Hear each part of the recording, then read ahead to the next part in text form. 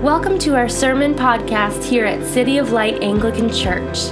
We are a new church in Aurora, Illinois, finding a new day in Jesus. We want to see the light of Jesus rise and shine in our hearts, in our homes, and in our neighborhoods. Thanks for joining us for today's message.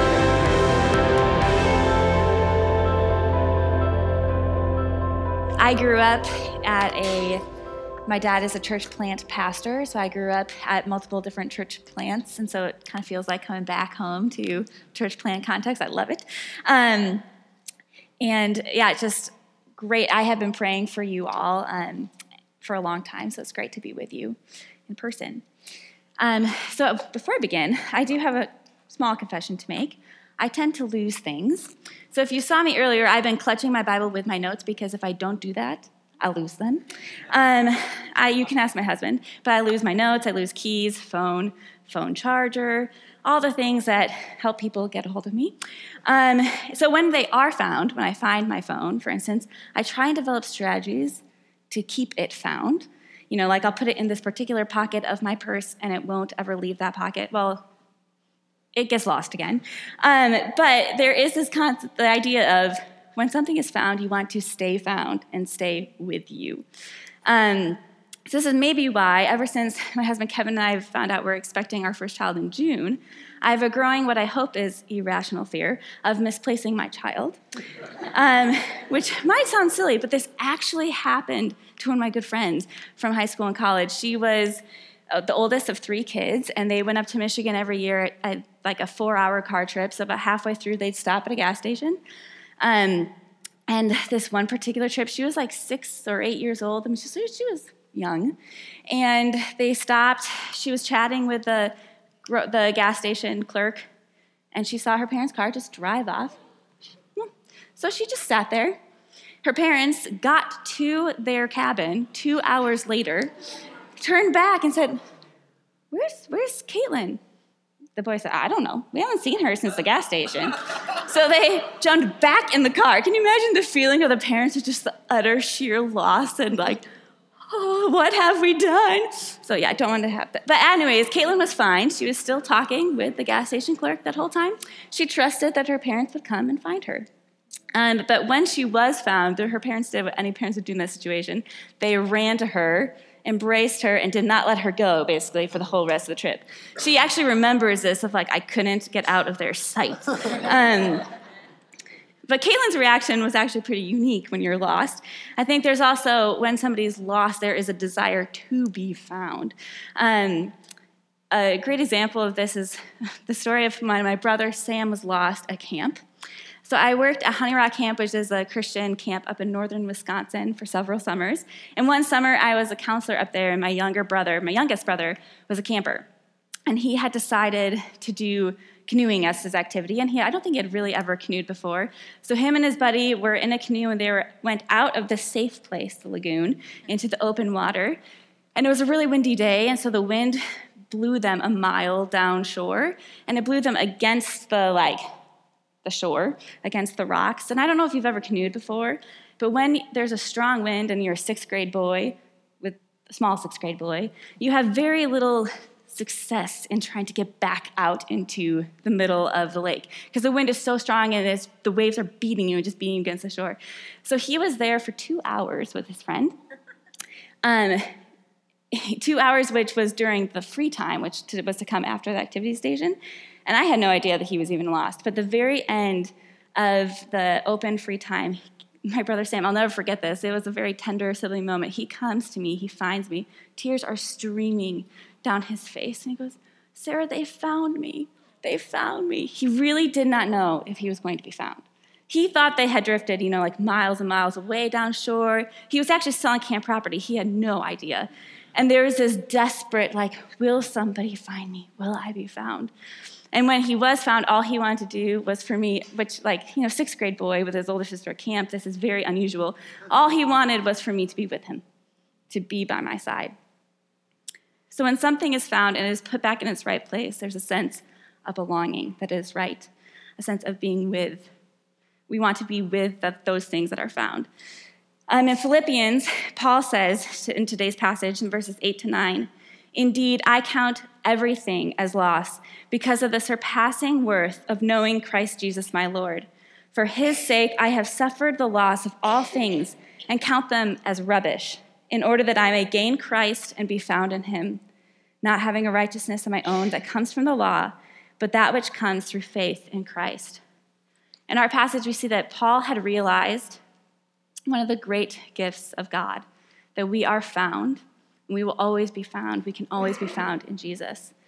That is where our true identity lies. That's who we're truly meant to be with. It's pretty amazing as Paul, I know that you've been studying Philippians, so Paul's writing this from a prison cell, most likely when he is in prison in Rome, I think it's 20 years after he had visited the Philippians for the first time. And he is actually, if he is in Rome and he's writing this, he is, unbeknownst to him at this point, awaiting his future martyrdom, awaiting his execution. And he writes this letter, and you can tell in his voice and tone, he actually means it. He actually believes it. And all the things that he listed before that I read earlier, his worldly standing, he really does count it as a loss. That does not matter to him. There's a sense of just holy indifference about those things because what he has found and where he is found is so much greater. About a year and a half ago, Kevin and I had the opportunity to actually visit Philippi. We were visiting some friends that were living in Greece at the time. And the thing that actually overwhelmingly struck me about going there was how tiny the prison was. Paul was actually a prisoner when he was in Philippi the first time with the Philippians. And the prison cell, it is it's tiny. It's smaller than that red square, or it's about the size of one of those red squares over there. So you're talking he is in solitary confinement, most likely, in a box, a stone box, and he can actually say that. And he had actually discovered this gift. So this is something that I think is so powerful, but it's also hard to understand, hard to crystallize in our minds. But we actually have a gift today, and that I think our gospel reading does this for us. It shows us that to be with God himself is the greatest gift, to be found with him.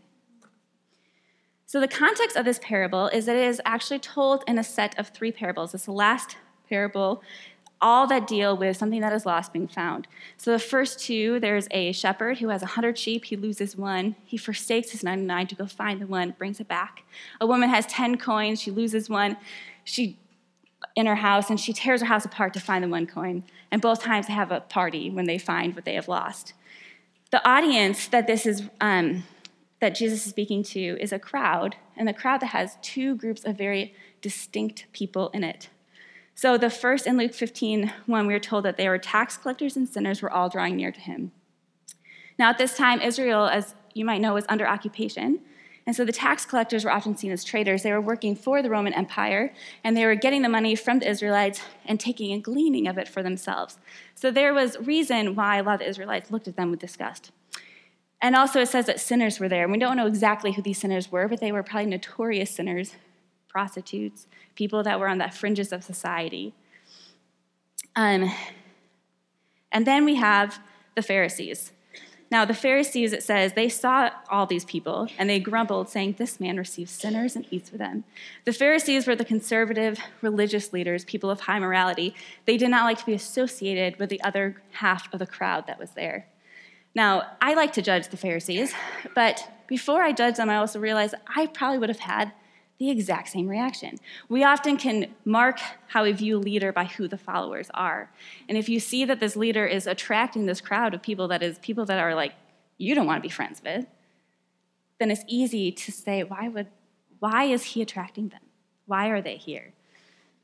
So this is the context for which Jesus tells this beautiful, profound parable. It's a story, a well-known and well-loved story of a father with 2 sons, both of whom I think are lost, and both of whom need to be found. The younger son is clearly lost. He's rebellious. He asks for his inheritance at the beginning of the story, which is, in that time, basically asking the father to be dead. He wants the money that will be owed him when the father dies, and he wants it now. And most likely, in order to do that, the father in this story would have had to sell off some of his property because a lot of the wealth was in the land that they owned in order to actually give his son the money. So his son basically was wanting the things from the father, but not the actual relationship with the father. And he takes the money, he lives the high life, and he squanders the money in a far distant country. And after the money is up, there's a famine, and he suddenly realizes that he's in need.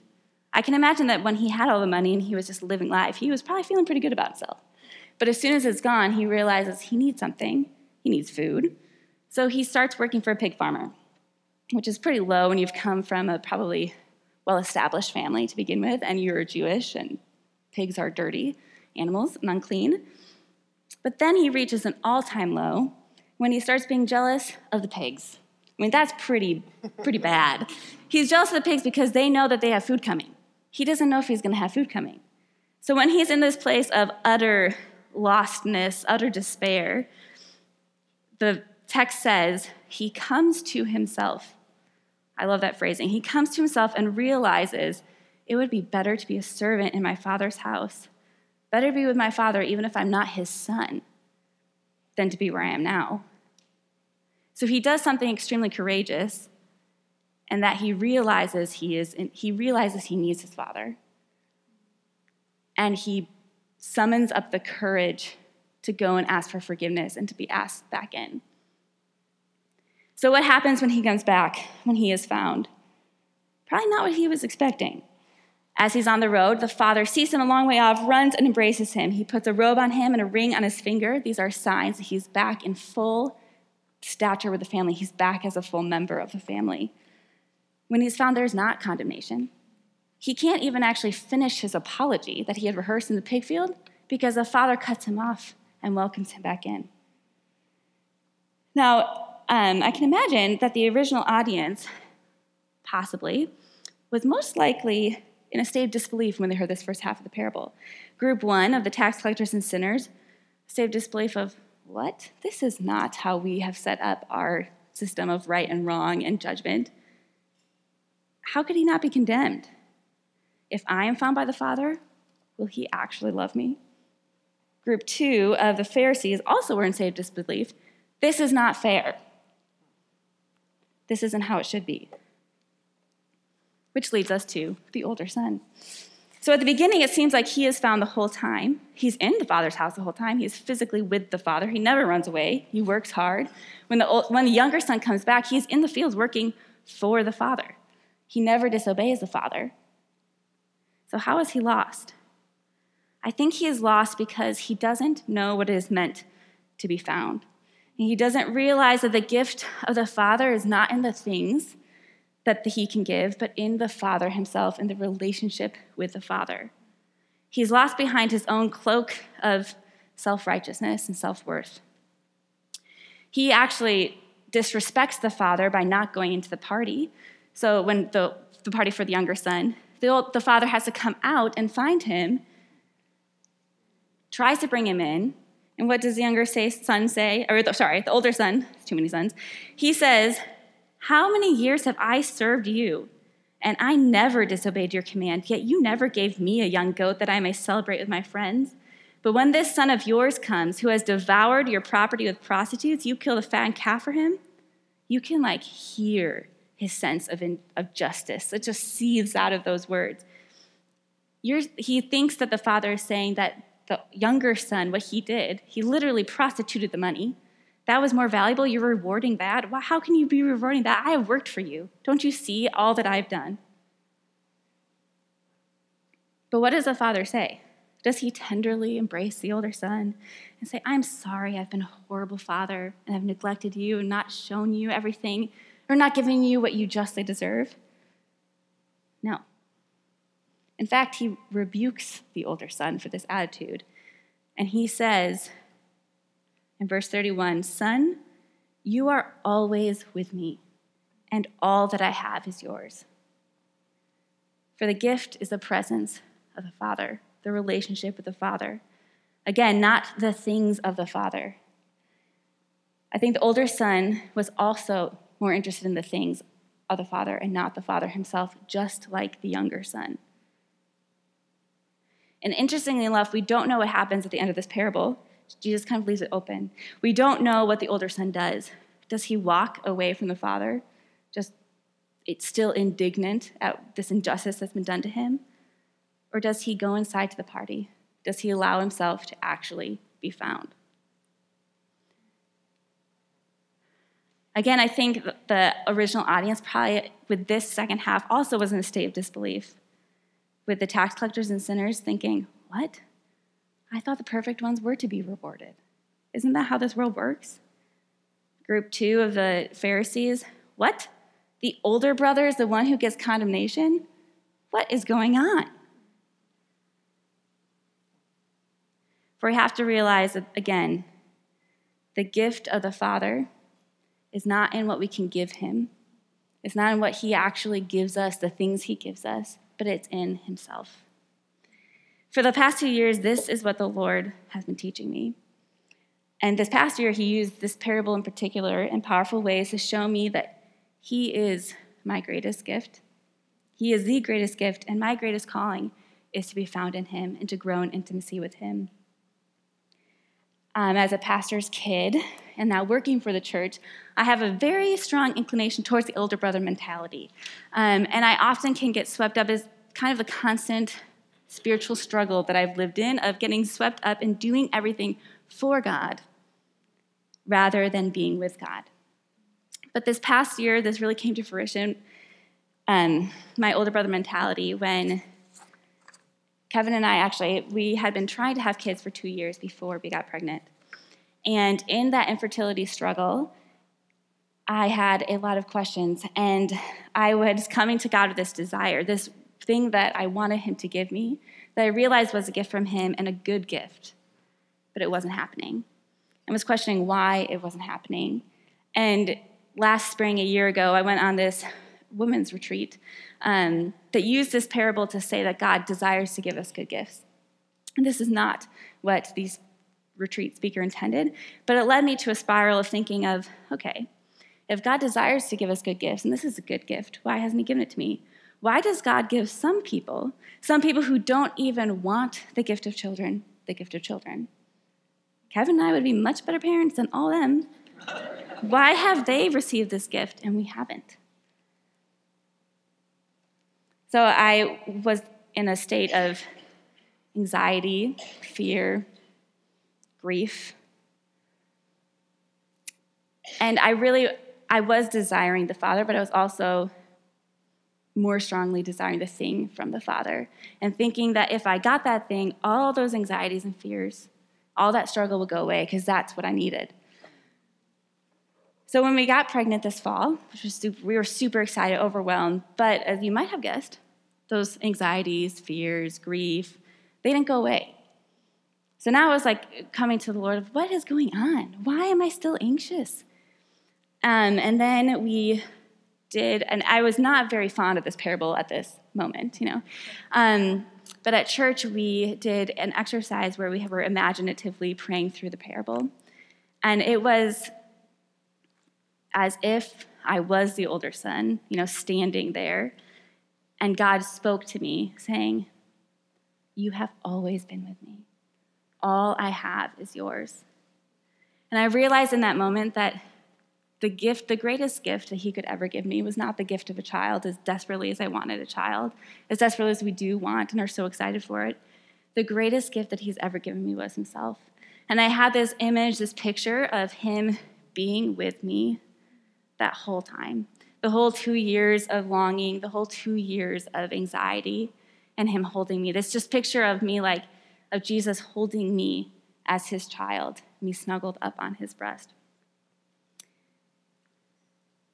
So it also, as I have continued on this journey and overcoming some of those anxieties and fears, I've realized that it's coming into the presence of the Father, that's when those are gone. Because if I'm not in the presence of the Father, they come right back up. But when I am found in him, that's when he carries them for me, and I can experience true joy and the fullness of life. I don't think we will ever find ultimate satisfaction in the things of this life, this world.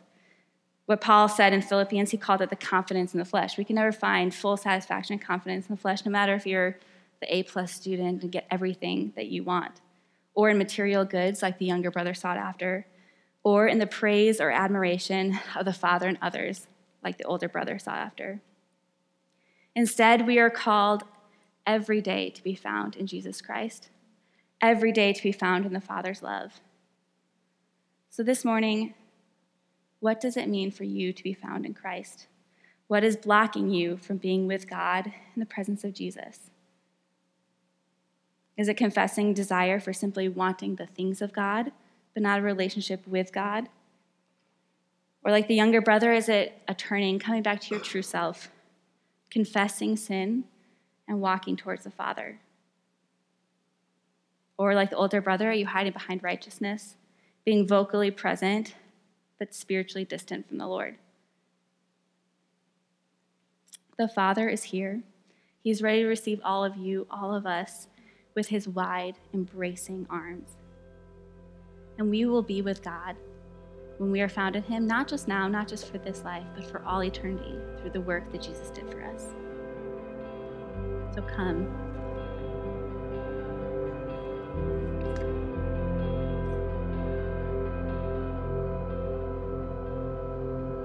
Thanks for listening to this podcast from City of Light Anglican Church. We'd love to hear from you. You can find us online at cityoflightanglican.org. And now, may the light of Jesus scatter the darkness from before your path.